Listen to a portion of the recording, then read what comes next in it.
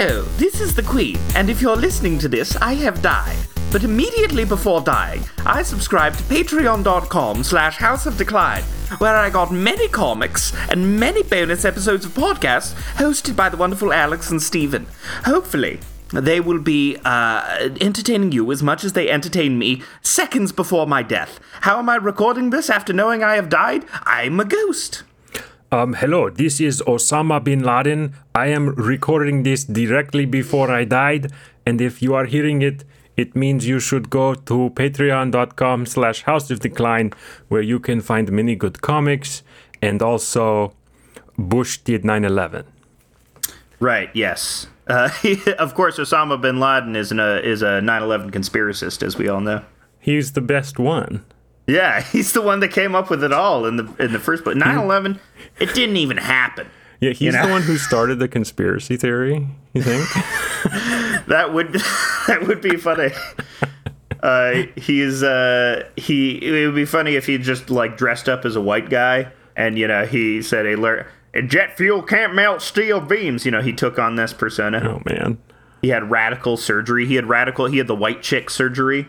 And Osama bin Laden this entire time. I'm going to stop with this line. I would love it if Osama bin Laden had white chick surgery. He did white chicks, and he had like blue color contacts, and he was in the van with al-Baghdadi, who didn't know he was a white chick, and al-Baghdadi started playing Vanessa Carlton.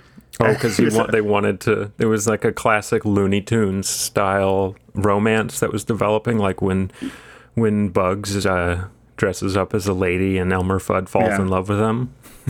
Yeah, al-Baghdadi was falling for the white chicksified Osama bin Laden. Yeah. That's what really happened. SEAL Team 6 just caught a 6'6" man. They didn't actually get Osama.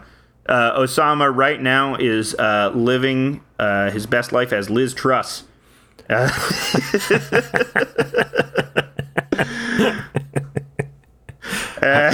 What do you think about her? Everyone is sharing pictures of her feet on my Twitter feed, which I guess shows you the kind of people I follow on Twitter. There you go. Well, yeah, she did post feet like right away. As soon as becoming prime minister, she posted feet, which is, a bold move. And there has been speculation that she is into BDSM and that she's wears a collar. Wears like a BDSM. Maybe there's a BDSM collar involved with Liz Truss. Where's this coming from? I haven't heard. I don't know. Just rumblings on BDSM YouTube. Well, I mean BDSM Twitter. Do you go on what is it called, FetLife? I don't go on FetLife, but I think it would be interesting if we went on FetLife right now and see what was going on. It was the guy who wrote this book about the Holocaust. I can't remember his name. I think it's Jerry Saltz. Jerry Saltz, yeah. He was talking about how when he was visiting the Holocaust, the concentration camps in Poland, he decided to go on FetLife in Poland. Ooh. Okay. To find out what kind of kinks they were into in the towns that had the concentration camps. Okay. Which I thought was a hilarious idea. What were they into? Was it just mostly hentai? It was like whips and stuff. Oh, okay. Yeah. That's not. Everyone's who doesn't like I don't really like being whipped. Yeah, well, I'm not into the pain thing. I'm not into pain for as much as I wish I was, because it seems cool. Yeah, you're like more into like emotional humiliation, right? Yes, yeah. Absolutely. I like it when people are pointing at me. Do you know that Twitter account Pantsed Dude, I think it's called, or @Pantsed Guy? No. Where it's just all of his videos are him being pantsed and being so embarrassed. And you see his real penis, and he's got a pretty big penis, so it's like I get why he's doing it. Okay. But in like one thing, he's like, I'm dressed as Jason, and what if Jason got pantsed? Where it's like, I'm dressed as Hercules, and what if Hercules got? Oh no! And he's like in all these situations where he's getting pantsed, and the people clamor for it. But that's a How big thing. How many followers does he have? I think he has. Let's see. I'm trying to. Let's find Pantsed Dude. Yeah, I don't want to. I don't want to do an episode where we go on FetLife and kink shame. I think we did a kink shaming episode already, so we don't want to. Yeah, we don't want to. We're not kink shaming. Pantsed Dude currently has 99.5K followers. Wow. Well on the road. His latest pantsing video is a preview. Someone is unbuttoning his overalls. He's a cowboy this time, and they're putting the overall strings around his neck as a caller, and they pantsed him. It's finally, his dick is out. It's very embarrassing for him. But yeah, dude. I'm spending the day trolling people by telling them that they need to quit talking about 9/11 because the Queen died 3 days ago, and I have gotten some pretty good responses. One guy just told me, LMFAO, no, thousands died compared to one. A country was attacked. Thousands lost their lives, and America changed forever. And a war that lasted for years and cost even more lives came from it. It had more impact than you can imagine. So no, while sad, her death isn't more important. Nice try. And I'm going to say, yes, it is. You've been trolled. You got Steven. There you go. I mean, it's just too easy. I don't know. I was going to look up if we did a kink shaming episode, because I think we did. That happened to me. It's very funny when people are not able to parse very obvious sarcasm, which happens a lot. Because, right. Twitter, you have a flat affect to what you produce. So, hilariously, Marvel announced Sabra, the Israeli superhero. Oh, someone just said that now I'm losing credibility. You're losing credibility. Oh, really? The guy whose screen name is The Nightmare Before 9/11 is losing his credibility? People take things very seriously. I can't deal with how seriously they're taking it. But yeah, I wrote of Sabra, the Israeli superhero. I'm sure I trust the MCU to handle the Palestinian rights with sensitivity. And some replies were like, yeah, the MCU doesn't handle anything well. The MCU, very, very earnest replies of like, oh, you're nice. Yeah. You're nice people. You don't deserve any of this. They picked a pretty hot hummus lady, I gotta say. Yeah, that's what they do. I mean, Israel is known for having the hot Jews, and it's always put its hot lady Jews up front and center. Now, can you explain the connection between hummus and this character? Yes, Sabra is the name of a person born in Israel, and it's the name of a type of prickly pear, which is rough on the outside but sweet on the inside, like the Israelis' image of themselves of being tough bastards, but filled with that wonderful psychedelic trance sentimentality as well. Okay. So that's where it comes. The hummus brand came after. Or I don't know if it was contemporaneous, but, everyone was saying, why don't we get the other BDS brands in there, like SodaStream and the television show Euphoria. There should be... And SodaStream would be an excellent... that's the superhero I would... If I had soda powers, how some people, become water and they can have water powers? I would love the ability to control soda. So that would be an amazing superpower. Kind of how Spider-Man shoots web out of his wrist, you'd just sort of have, like, a fountain drink... gun. SodaStream, I'd shoot seltzer out of my wrist.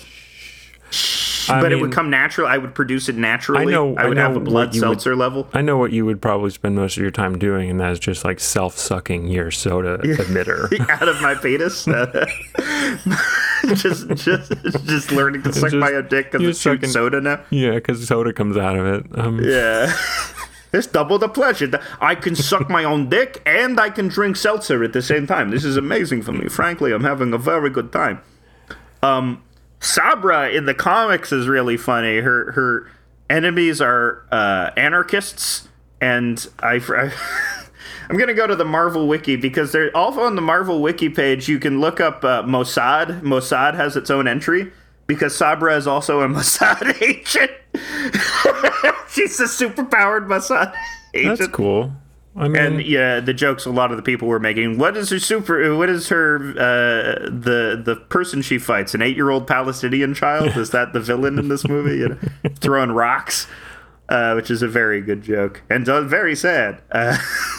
Well, they should counter by having a Palestinian superhero whose superpower is human shield. People would get so mad. Yeah, Marvel should absolutely come up with an intervening Palestinian superhero. Yeah, but they just make it. But that's the villain. It's like a super villain. Right. Yeah, it's called, instead of Sabra, he's called Hamas or something like that. He's actually just called Hummus, and he has hummus powers. He can turn into living hummus.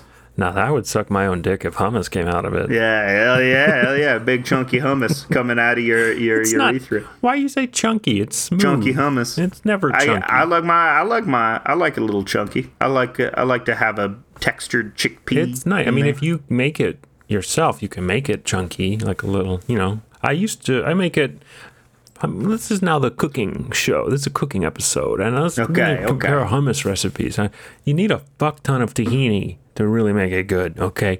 And you got to use the dried chickpeas. If you're using canned chickpeas, you are doing it wrong because they put stuff in the canned chickpeas that makes it not so good. So you got to use dried chickpeas, a fuck ton of tahini, a buttload of garlic, and some lemon juice. And then, if it's still warm, you put some olive oil on it and have it. Oh, it's so good.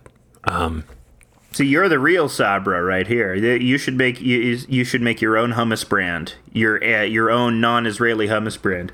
Do you remember when we're only on the occupied land of American indigenous people, so it's fine. You can buy from it. Do you remember when hummus was taken off in it was 2003 or something? I don't know why. Maybe it was because we were doing all these Middle East wars, and Americans are like, Middle East? Well, we could try Middle Eastern food. Why not? We're going over there. We're sending our boys over there. Let's try some Middle Eastern food. What? Hummus? What is this? Oh, it's like a dip. It's like a different kind of salsa. And then all these hummus brands started popping up. Yeah, I think, it was, it's because it's delicious and you can, and pretty healthy, even though, some of the sweeter commercialized versions aren't really. You know what I saw? Sabra hummus brand. You know what I saw? They have chocolate hummus. Oh no. Oh no. That sounds, Israel is famous for its terrible culinary feats as well. Mm-hmm. It is one of the worst food countries. You'll see a burger with red peppers, with uncooked red peppers on it or something like that. It's like, this crunchy. That's nice. This is burger in Israel. This is I have not had Israeli burger before. So I want to read these lines from Sabra's Marvel Wiki. Okay. Sabra was brought on the site of a hostage taking where the Israelis for Anarchy and Windstorm were besieged in a kibbutz with the deaf son of an American ambassador. Comics are awesome. Comics are great. She ended up depowering and leaving an agonized Windstorm and saved the boy. She battled Hulk another time a few months later when he and Ulysses targeted Max Mir, a boy susceptible of becoming the next Adolf Hitler. Wait, he's susceptible? He was susceptible, he had Hitler potential. Like if someone says the wrong thing to him, he's like, oh, I'm gonna be Hitler. Oh, I'm gonna Hitler. I'm turning into Hitler. Oh, jeez.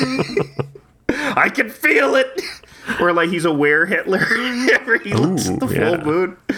And he turns into a Hitler. I'm now reading the Max Mir wiki. Max Mir was the son of the Dreiberg ambassador to Israel. Okay. His mother was an American student who came with a student visa to Dreiberg, but found love there. This is a long backstory. Delphi from the Pantheon witnessed a vision of a future where Max Mir would marshal his homeland of Dreiberg into one of the most devastating war machines Earth had ever known, and himself becoming a tyrant with the same stature as Hitler. Hitler, again. Hitler is huge in the MCU. Was it what's the deal with that? I guess that's that's how comics. That's how they started. Yeah, they were fighting basically Hitler. All comics are at root, or Marvel comics especially. Were big into the Hitler bashing. I was watching Elvis, and they were saying that Elvis was saying that Captain Marvel was his favorite superhero. The old Captain Marvel. The boy Captain Marvel. Yeah, the boy Captain Marvel. Yeah, that is true of Elvis. He did have a little lightning bolt that he carried. Elvis was a big nerd, is what we're getting at. Yeah, it was very funny. A very funny movie. Elvis is autistic, and his hyperfixation was black music. It's funny. It's cool. Okay, that's kind of how what the movie implies as well. It's funny and cool. Just like Elvis, who's funny. Oh, no, and the cool. Elvis movie is great. It is a fucking 5 stars, 9 out of 10, the best movie Baz Luhrmann's ever made, for sure. Baz Luhrmann is engaged in a lifelong project of making myths for white American teenage girls, and I say more power to him. Absolutely. I don't know what his next project is going to be. Probably how like the founding of Hot Topic, I would imagine is. Yeah, well, he's big into America. It seems like he has his 2 Australia movies. He's got Strictly Ballroom in Australia, but the rest of his movies, I guess, his Moulin Rouge is his Paris movie. But Romeo plus Juliet, The Great Gatsby, Elvis. He's big into American mythology. Yeah. So it's what I think, yeah, Malcolm X.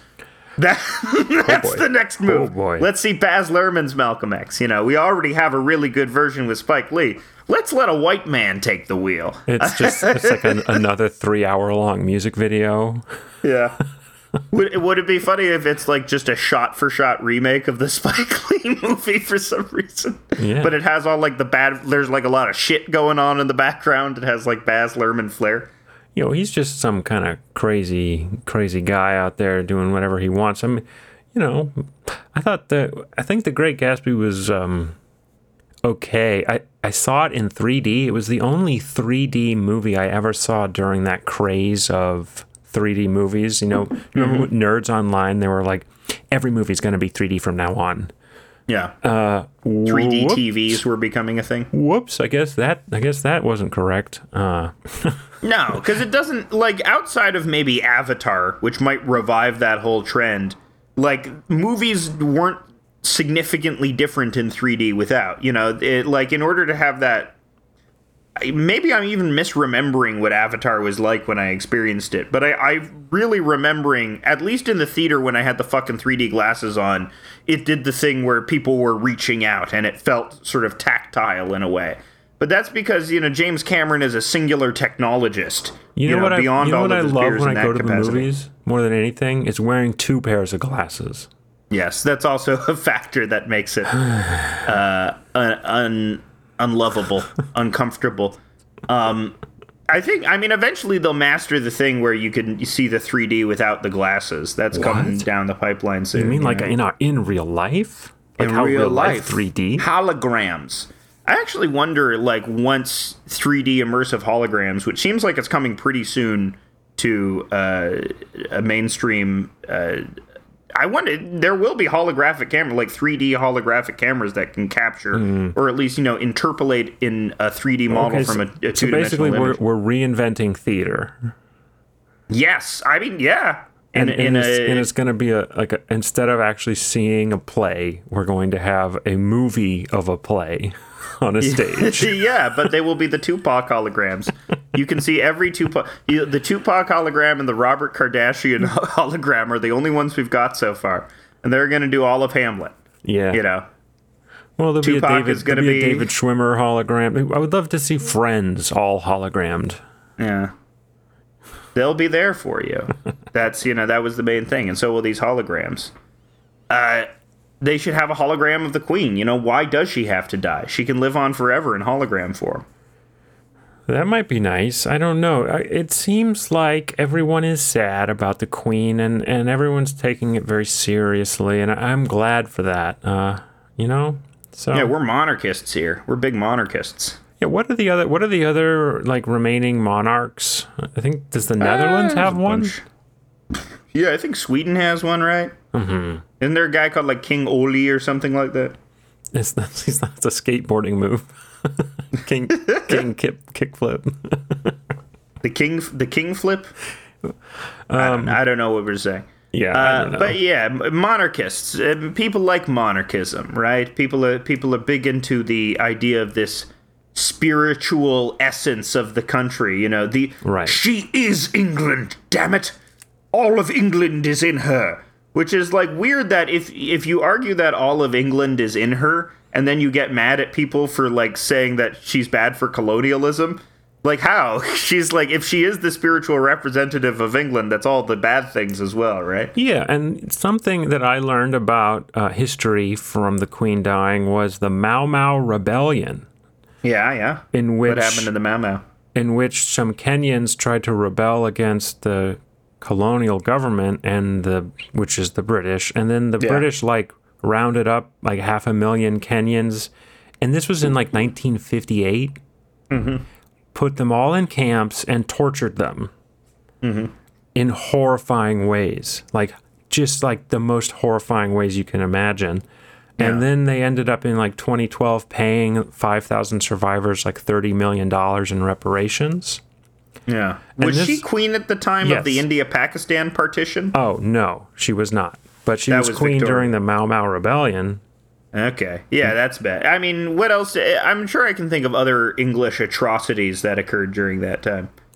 I mean, maybe not as pronounced as that one, but they still had their fingers in, the post-colonial countries everywhere.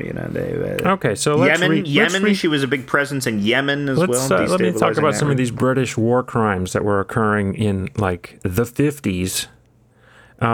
Let's see. We had just won the war. We are the preservers of culture. We had beaten back the Huns. And we were ready to spread the wonder of democracy around the world. What did we achieve? Things got a little out of hand. By the time I cut his balls off, he had no ears, and his eyeball, the right one, I think, was hanging out of his socket. Too bad. He died before I got much out of him. A description of a British interrogation during the Mau Mau. That's a direct quote from the Queen herself. Yeah. So for Jeff Bezos to get mad at someone for, wishing pain upon the Queen's death. Yeah. That's especially because that woman also was meeting with the Staten Island Amazon unionizers, is just really outrageous use of his power. And Jeff Bezos sucks. So, yeah. Like it's also just, well, it's that thing with billionaires where they're so thin-skinned, where your whole goal was to become the big top asshole leader. Fuck you. You realize that comes with people hating you. People are going to hate you for that, right? It's something that even I remind myself, even this minor level of like a platform on Twitter, now I can become a hate sponge for people. Yeah. And it's not because of anything I've done particularly. It's just because it was, right. Well, I initially was like, oh, wow, wishing excruciating pain on someone seems bad. Mm-hmm. That was my first reaction. And then as I learn more and I read about the Mau Mau Rebellion and the way they tortured people, I think that what she tweeted was fine. And in fact, maybe even appropriate. Oh, yeah. We're talking about the professor as well. The professor at Carnegie Mellon, was it? Yeah. What's her name? I don't remember.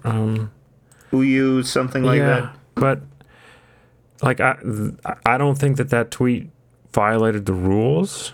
She was just saying she hoped that the Queen was in pain while she was dying, which is, at first I was like, that's odd, that's an odd thing to do. But then as I learned about some of the things that they did while she was queen that she said nothing about, I'm just like, good. Yeah, she probably should have some pain while she died. That would have been just.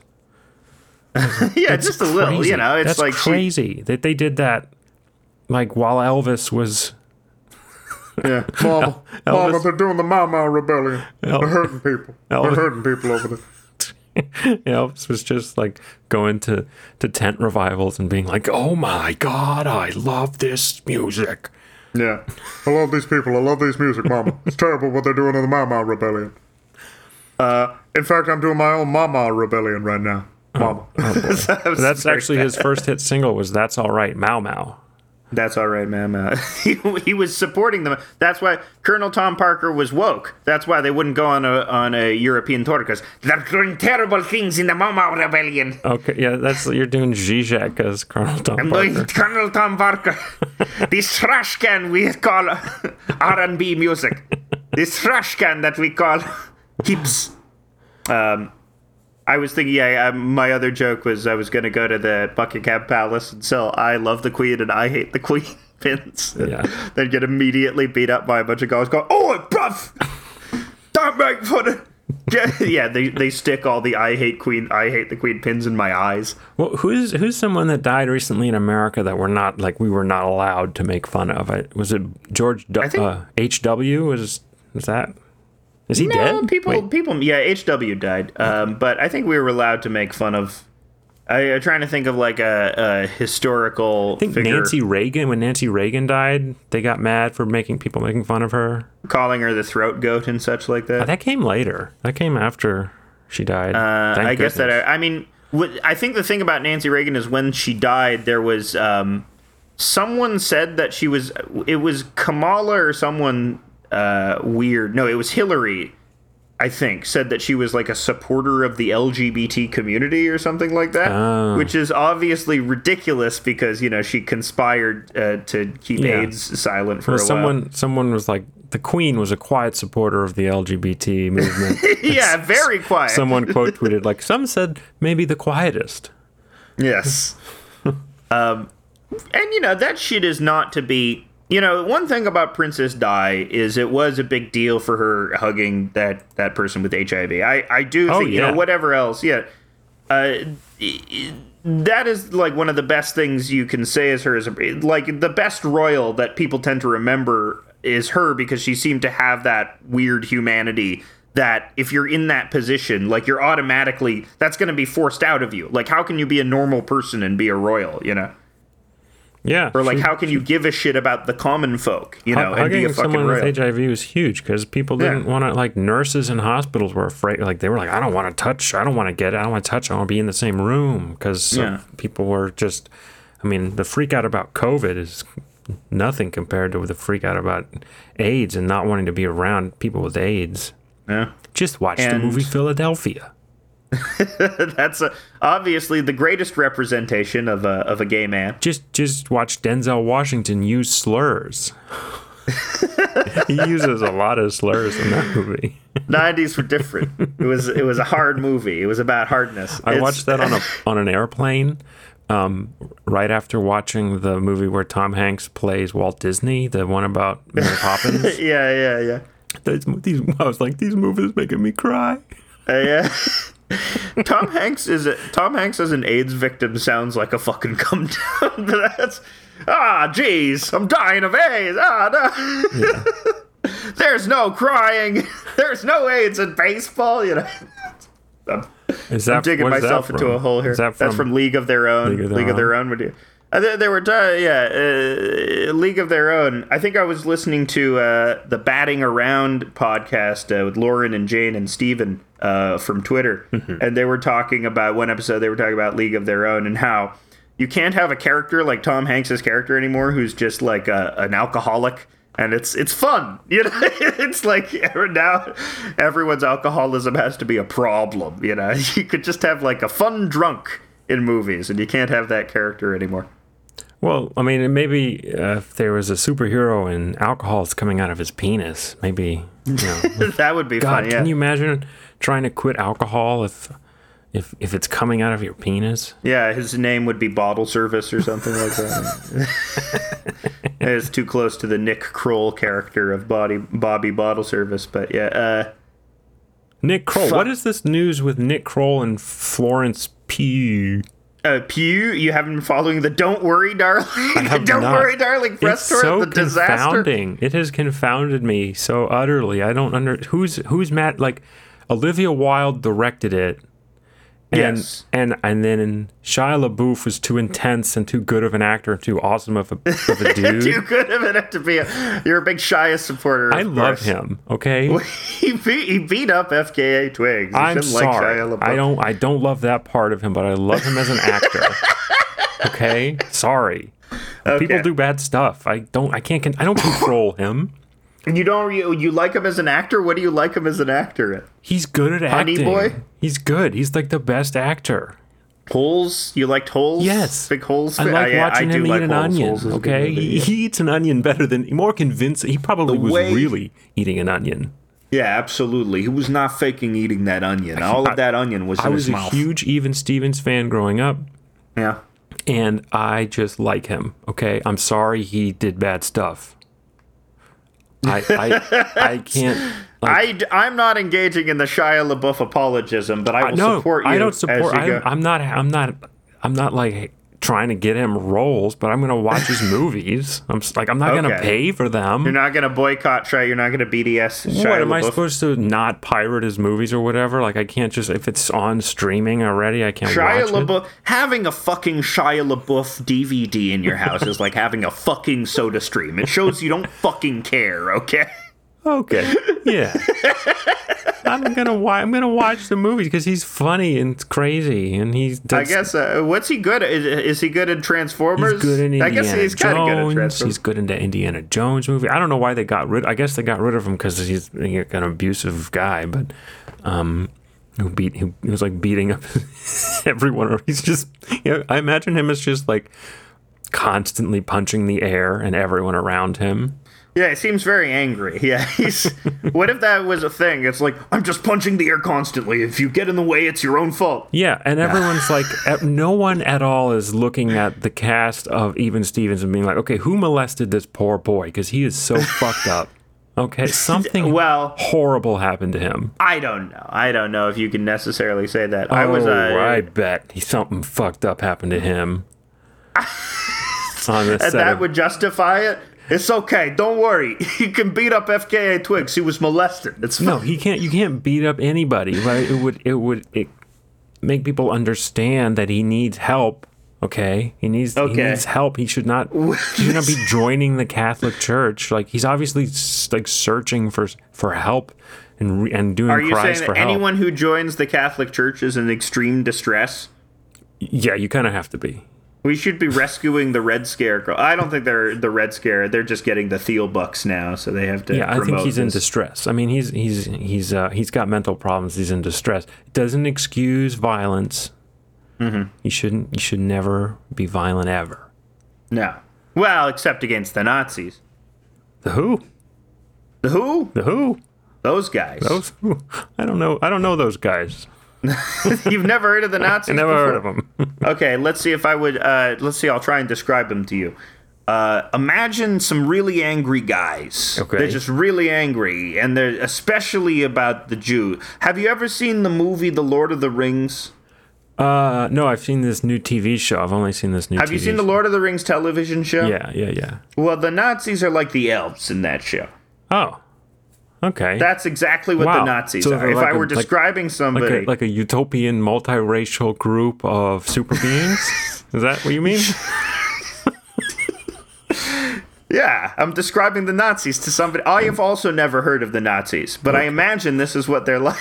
And they're like led by a woman? Who's like We're thinking, Leni Riefenstahl. Beautiful. Galadriel was the Leni Riefenstahl. Cool. Okay, it sounded pretty good. So far. So far, these Nazis, these Lord of the Nazis.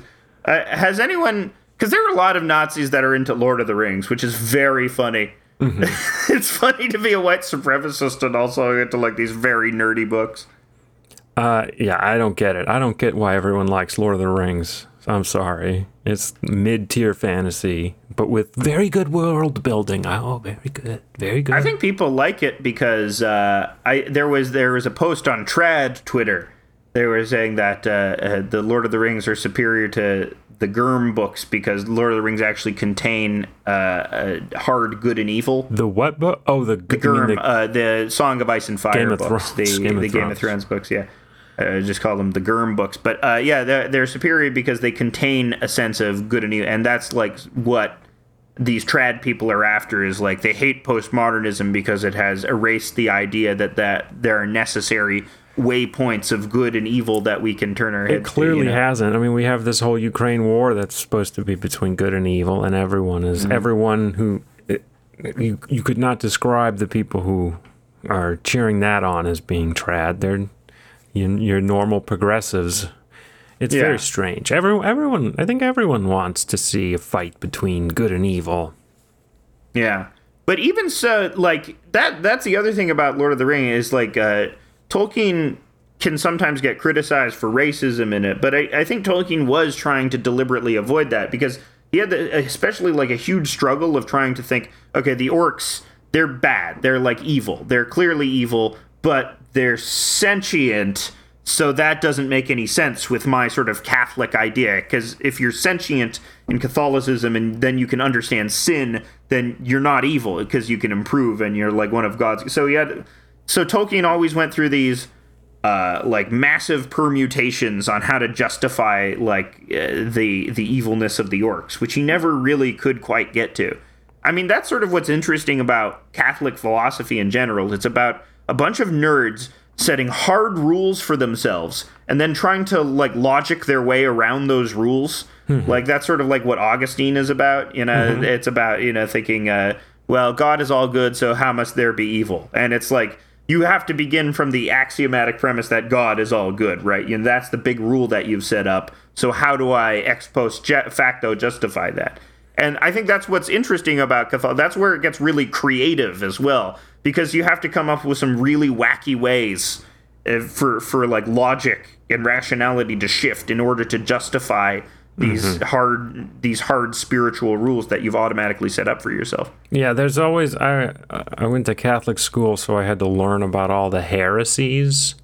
The heresies. And the heresies. There's a bunch that are like, I was like, some of these sound pretty good. Why are they bad, and why are they so bad? Why don't you have some? But they were going through this sort of refinement process over 2,000 years, where occasionally, like, a peasant person would be like, I don't think that the church should own all the gold. And then they would be like, he's a heretic. He's saying the church can't own all the gold. We got to burn him.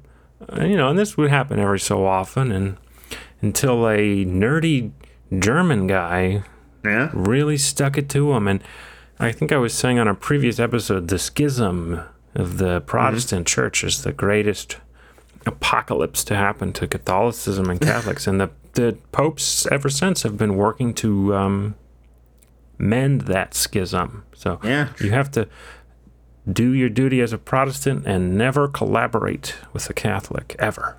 I'm now hearing Pope Francis going ding doodle doo doo doo doo doo doodle doo doo doo doo. I must fix the skis. I know the piece is manned because I watched them fall away. It's me, the Pope. Apparently, there's Pope Francis has been. He's sort of like under threat of a potential coup in Pope land. They're going to try to because he's too liberal. Yeah, he's too he's too liberal. So he's like going after the trads in the church. Getting rid of the Latin Mass, and he's going after some of the Knights of Malta and the Opus Dei. Yeah, that's good. I would rather the Pope Francis version of Catholicism than the Opus Dei version of Catholicism be the reigning Catholicism. It is slightly better, although in my opinion it's all the same. Yeah, it's all bad, but a lot of Catholics do what the Pope says, and if the Pope is being chiller than usual than past popes, I think that's a better thing than sort of the insane wing of Catholic converts that, especially the ones that are, we make fun of Thiel for not like having a big reach on society, but I think he actually does. I think in ways that we can't really understand, because I think this sort of return to kings idea of the Dark Enlightenment finds its way into the mass culture in strange ways. I mean, most notably with this adulation of the Queen, of people getting really mad that you're making fun of her. This is people constantly want to justify this return to monarchy when it's so. I mean, monarchy is so obviously this weird vestige of the past. It's this vestigial limb. It's this thing that continues to exist even though it's wholly useless and pointless in the way that we organize society. I guess it's not real. Like, English people, when trying to justify the Queen, will say, oh, it brings in so much money for England. And, she's our spiritual center, and it's part of our cultural export as we have this system of royals, That's what makes it unique. But I don't know, it always screams to me that you're just not as advanced as a culture. You still have these weird figureheads who for no discernible reason are richer and have extreme power. Not because they're wise or they've earned it in any way, but because they're still gifted by blood and divine right. It's a hierarchy that enables the people who are well off to feel like they are well off because of God and not because of systemic injustice. And so it's self-justifying for everyone else who has a place in a hierarchy that's not at the absolute bottom. And so that's why everyone in England who, you see the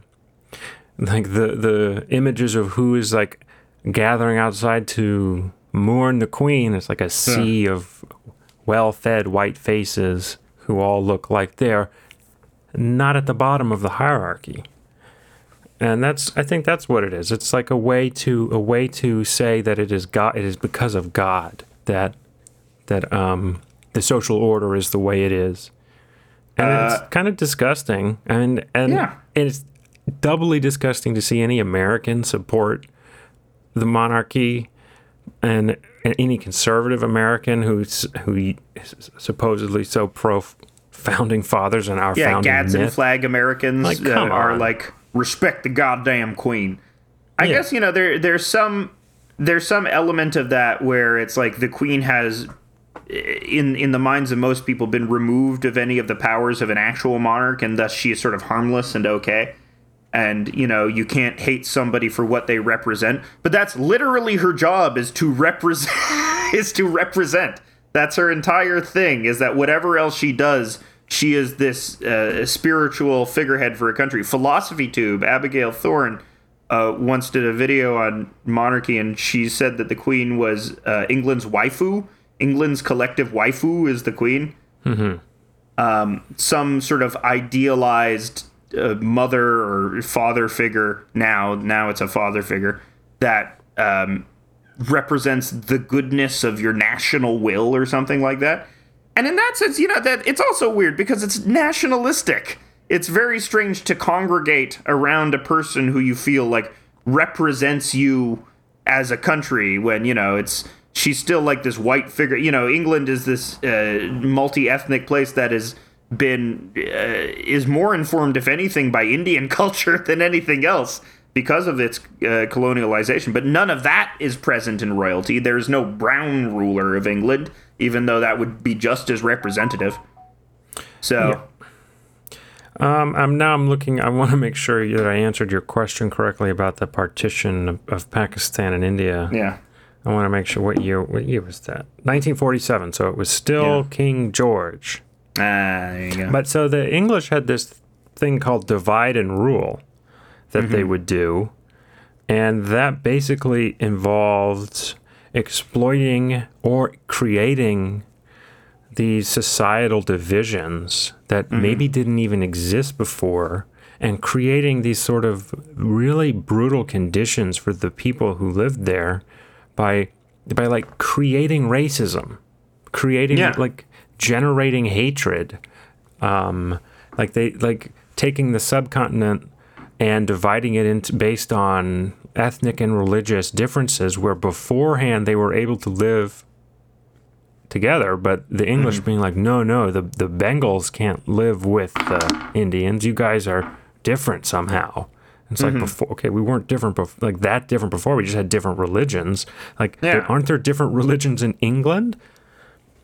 And but that's a very common feature of colonialism, is to stoke the cultural differences in the colonized people until it gets way out of hand, so that they can... Well, you say it's very common because I think it was invented by England.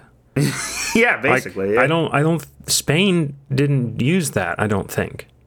France did that a bunch. France did that in Africa a lot. I think that was after England invented it. Yeah. I mean, I don't know my world history. I don't know exactly, but I know that there's an interesting sort of fantasy you can take of if Spain had colonized America instead of English people, and the Spaniards, although they were not great to the indigenous, they were not engaged in just let's kill all of them. Yeah, it wasn't straight up. There was a lot of murder, but it was also more embracing of the culture. But that's the other weird thing about American culture is indigenous culture is folded into American culture, but in a way that there's no in Mexico or in lots of Latin American or South American countries, huge swaths of the population are Mixteca people, right? They're people that expressly identify as descendants of both the colonizers and the indigenous population. And these are massive. There's no such, people do it in America, but it rings false. Elizabeth Warren tries to do that shit, but it doesn't come across as true because I think you're right. In North America, there was a more expressly genocidal or, ethnic cleansing mentality to it than there necessarily was in the more southern colonial examples. Which is not to say that they didn't do horrible colonialism there too. It was just different. I mean, I read this. I can't remember the name of the book, but sort of a book about early American history and slavery and colonialism and the Spanish colonialism in Florida. Like, they were really engaged in trying to convert all the natives. Like, there's two sort of ideas about what to do with the native population, and the Spaniards were like, well, we're going to convert them all and save them, and the English people were like, well, we're going to kill them all. We're going to kill all of them. And so it's not good to, it's not like that great of the Spanish to try to convert them all, but they wanted, there's at least something in that you can sort of, it's not murderous. It's more like, well, we think we're saving you. Yeah. Sort of. Mean, yeah, if we're talking about, I mean, it all ends up in the same thing, so it's hard to, like, dither on those points. You know, it all ends up with bodies stacked like cordwood.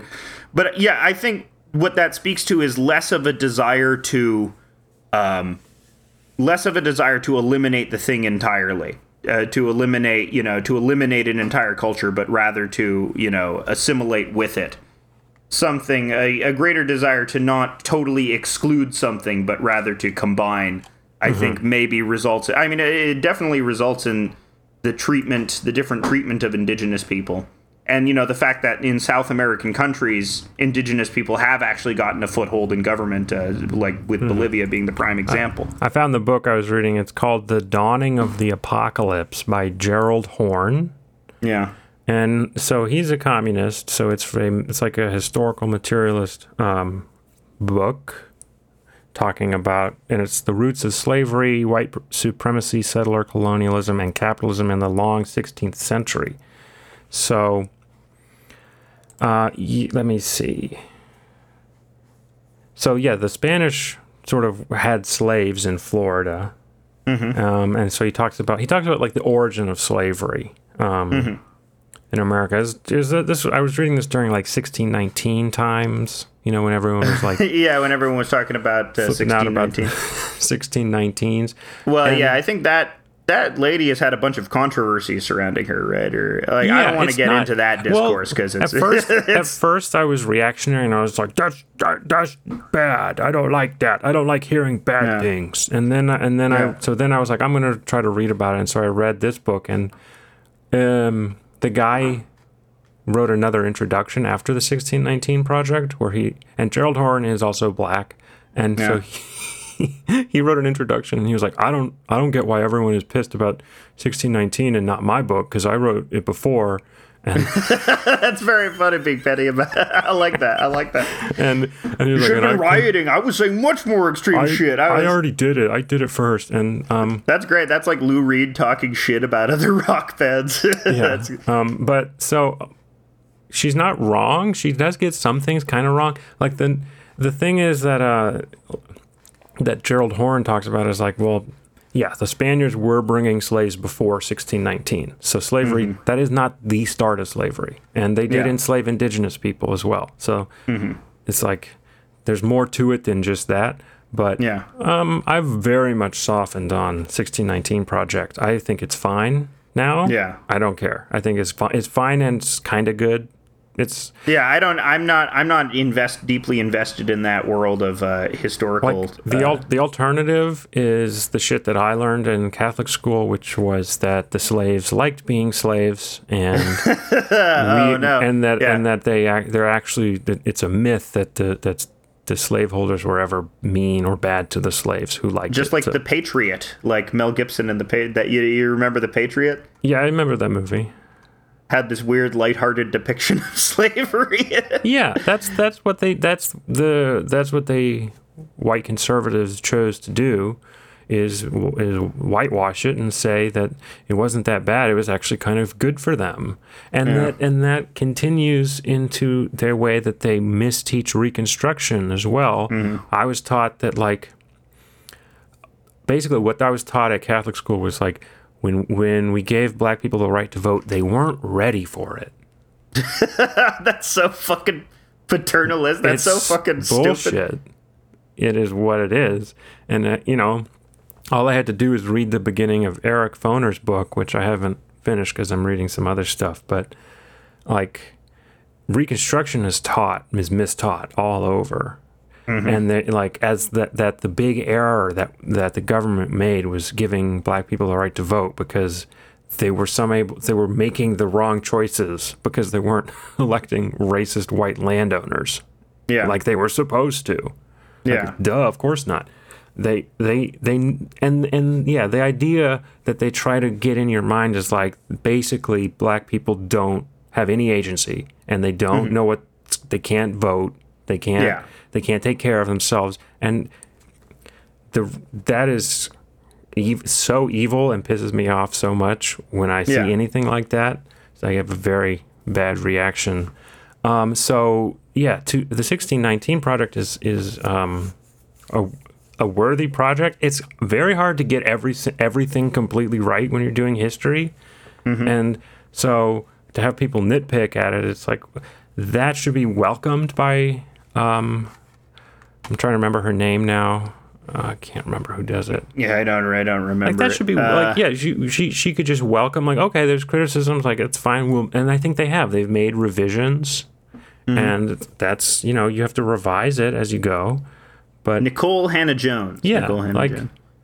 There's what she's up against is an evil alternative, so it's a pretty easy choice to make.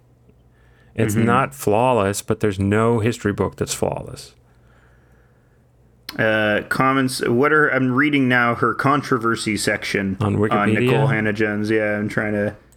Oh, we getting into it now. Okay. We're gonna get. No, I don't. Here's one on comments on Europe and Ukraine. Okay. In February 2022, tweet Hannah-Jones stated that Europe is not a continent by definition, alleging that there is a geopolitical fiction to separate it from Asia. That's kind of true. That's like that. Yeah, if we're going by continents as landmass, sure. I don't know. So yeah, they put in the 1619 Project that the American Revolution was fought to protect slavery. Interesting. And that's like, yeah, I guess, yeah, not 100% of the people fighting it had that motive, but it's hard to ascribe motive. Some people had that motive. Sure. I think Hamilton and Jefferson probably had that motive. Well, Jefferson did. I don't know if Hamilton did. I don't know. I've only read Ron Chernow's Hamilton book, and he's just jacking off about Hamilton constantly. I love fucking Hamilton. Yeah, you need to read a more holistic Hamilton book. There unfortunately isn't a better one right now. Here, it comments on...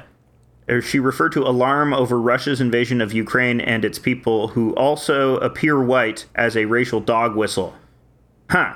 But I think if you listen to our bonus episode this week, which we actually talk about that. I don't think that's totally that far off.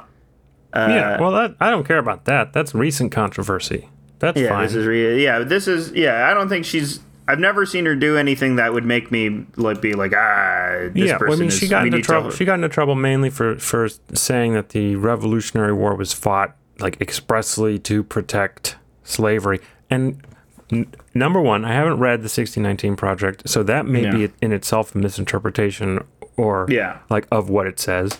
Yeah. And two, there's more to it than that. They also wanted to but a lot of it, they didn't want to pay taxes. Like that's like there were a bunch of reactionary right-wing rich guys who did not want to pay taxes, and I'm sure for the ones that own slaves, they're like, we don't want to pay taxes on our slaves. Yeah, the American Revolution was about making money. It was about making more money than you previously could.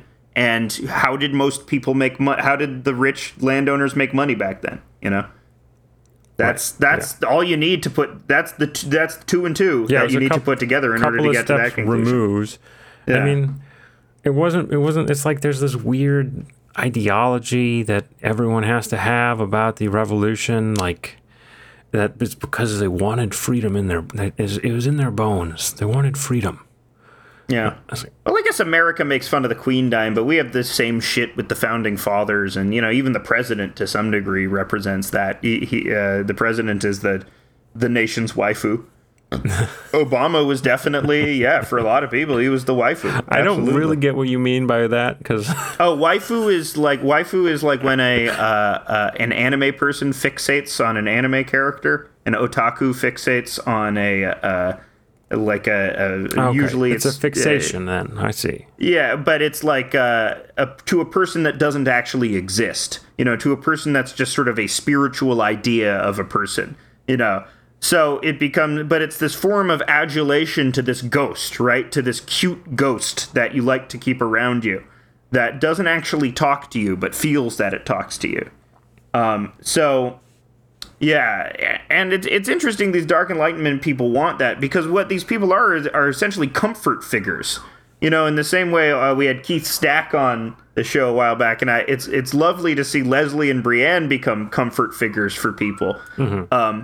But yeah, these people who, when you see, sort of remind you, operate as these spiritual guideposts or waystones for you. And I think the President of America, regardless of your political opinion, takes on that image of the constant God, of the God constant. I think that's even why ostensibly anti-monarchy, Stephen Fry on Twitter was going like, "Oh Lord, help me! Oh no!" And some amazingly brilliant person quote tweeted and said, "The British twink I've been edging for 40 minutes." I retweeted that. But yeah, even among people who you would ostensibly think are anarchists, anti-monarchists, they still have this sentimental attachment to this thing. And the way I likened it was, have you ever seen the movie? Have you ever seen the television show Lost? Nope, not at all. Not a single episode. So there's this one character called Desmond, and he's a Scottish guy. And he says, "Desmond, I've become unstuck in time, and I need to find a way." And he's unstuck in time like the protagonist in Slaughterhouse-5, and his molecules are being ripped apart. And in order to become stuck in time once again, he needs to interact or hear the voice of someone who is a constant, i.e. somebody that has been in their life for a while and sort of grounds them to reality. And then his constant is his girlfriend Penny. He hears his girlfriend Penny's voice over the phone, and he says, "Penny, it's you, Penny." And he is able to live once again. But I think that's sort of what these figures operate as for people. These constants, these things that exist, unchanged, and exist throughout time to represent some sort of epochal event that you're experiencing with them. There are these, I guess, cultural avatars is another way to put it as well. But, yeah, so it's weird that you want that. It's weird that, like, the Dork Enlightenment is all about these return to monarchs, because they are essentially comfort figures and, you want a comfort figure because you're weak. Mm-hmm. It's weird you have this fucking and it's not all the time you want them because, like, but it's weirdly sentimental. You have this whole philosophy based on the idea that you are more rational, that people are more rational than others. Well, the Dark Enlightenment people, they don't want like a figurehead monarch. They want the real deal. They want an evil fucking ruler. Well, they want the monarch who can make decisions without any kind of balancing of interests outside of his own, his or her own internal decision-making process, because that simplifies everything. Absolutely. Well, yeah, but I think once again, that's sort of a comfort thing. It's a more comfort figure. Yeah, because daddy's in charge. Mommy's in charge. Yeah, it is weird that they think that would be better, because there have been indecisive bad monarchs who the equivalent of gridlock occurs because they are unable to reconcile in themselves to conflicting ideas. So and then you're kind of stuck for that until that person dies. Yeah, like that's really hampered. Like that's why people were sort of stuck in the medieval ages for so long, because every so often they just get this terrible king, and he's like, oh shit, the king's 17 and he's an idiot, and it's and he's living until he's 80. So we're not going to be able to do anything good the entire time he's king. Yeah. It's a very foolish thing to want to do. Well, they want it because they think they should be the ones in charge. They also have that. Yeah, it's like, does Peter Thiel think he's gonna be like the guy whispering in the king's ear? Or does he want to be the king himself? I don't know. I mean, he is so not going to be cool with if it's a Catholic monarch, right? Mm-hmm. Like, I don't get it. But I guess there's more of this like the Nick Land like techno fascism stuff that I don't understand. Like, yeah, I can't stomach to read much about it, so I just kind of ignore it and block those people. I imagine it's like what the divine right becomes is this like sacred AI that you build up. You build a sacred AI and then it selects the leaders for you based on like sets of data that you're acquiring from people. So that it can choose the one. You know, I'm not familiar with it, but, you know, that's how they get around that idea of divine right or, you know, blood lineage, choosing bad monarchs is that, no, instead this is done on some sort of objective, technologically maintained meritocracy. People have so overestimate AI. It's really crazy to me. They're like, it's almost there. It's almost a human being in there. And there's that guy that got fired from Google for saying that Google's AI had achieved intelligence. Yeah, I mean, I think that guy was mostly just doing it for the clicks, you know, mostly just saying that so that people would pay attention. So, yeah. There you go. I don't know if they clicked the fire button. That is true. That is true. You think at Google they have a button for firing? Yeah, absolutely. They just send him down the Google shaft into the Google prison. It's all pneumatic over there at Google Enterprises. Absolutely, yeah. But they do have little nap zones in the Google prisons. They do have little nap chambers that you can go and take a nice nap in while you're serving your Google time. I'd love to live in the Google prison. You could search all the information in the Google prison, you know. You can't search shit on Google these days. How do you mean? It's a bad search engine. It doesn't work anymore. You can't find what you need to find. What's bad about it? You've just noticed it's not good results. Try to search for like a complex topic on Google. You have a bad time. There's so many ads. There's so many just irrelevant social media results. Like if you search a term that you want to do research on, like the first 60 pages are Twitter jokes. I mean, right. Like. So what you're saying is that we should build a search engine, the House of Decline search. You go to houseofdecline.com and you can use the search engine that I bought I didn't buy it, that I coded, that is basically just a database search for terms. If the term you search is in the database, it'll have a result.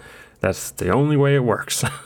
There you go. You should now you need to develop an AI that will be able to analyze an image and like determine how many penises are in it.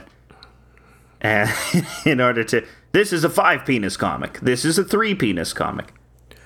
I think on the docket for the website is going to be rearranging the panels to make your own penis comics. That's going to be the next thing. We don't need AI for that. I'm not bullish on AI. I think it's silly. I think it's a useful tool, but it's like 3D. It's going to be like 3D movies. It's going to be here and then it's going to be gone. It's just going to be here in ways that we don't expect. I was talking to Grim, Exile Grim, on Twitter. I was doing talk to him on Spaces, and he's a programmer. And he was talking about what he does is AI for high-level legal cases that are in specific legal fields. Because what apparently this AI he programs can do is just like dredge through a bunch of documents and select all the key terms and relevant quotes and relevant case law from it and like just turn it into one already organized memo or something like that. I don't know exactly how it works, but it's like we worry about the AI overtaking, labor jobs or something like that. But much more quickly, it's going to overtake these sort of like specialized information professional type jobs. Well, programmers are right now writing AI that will write programs. So they're basically coding themselves out of a job. So it's funny.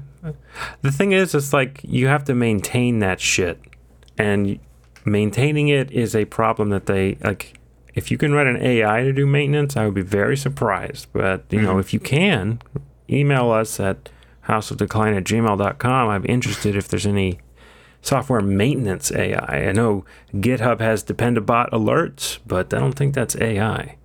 And of course, if you want to go to patreon.com/House of Decline to support the show, we welcome it. We have daily comics. Every single day there's a comic that's never posted to Twitter. And for $5 a month, you get the bonus episodes. But Alex, it's been wonderful. Do you have any final thoughts about the Queen or 9/11? I think it would be funny if you had a second Queen has hit the towers. There are two queens. One, you take the queen from Boston, you get in her large body, and Seth MacFarlane misses that queen, and he's like, "Oh God, I missed the queen." I almost boarded that queen. That's what he's wanted to do his entire goddamn life. Good night, everybody.